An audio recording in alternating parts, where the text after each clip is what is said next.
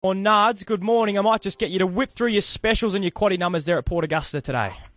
Easy done, Matty. Good morning to you. Look, we'll kick things off in race one with the one Leonardo. It was a bit disappointing last time out. There were excuses. Loves this track and it's clearly got the best ratings in the event. So if it runs anywhere near its potential, it's the one to beat. Race one, number one. The other horse we like comes up in race four. Quite keen here on number three. In this maiden event, Mandible. David Jolly bringing one onto the dirt. Kayla Croucher there to ride on Cup Day. And from the good draw, I'm expecting it to get a pretty handy run. It's a lot fitter. It's clearly the horse to beat, race four, number three. And I thought in the Cup race seven, there was a bit of value around this morning with number 10, Sostanito. Now, he's a real rock-hard fit horse. He gets a 2 kilo claim for young Ben Price. He's drawn inside. He did run good in town going back 2 starts ago, and then he battled up with a pretty good fifth recently, and the blinkers do go on today. So I think they're all massive ticks.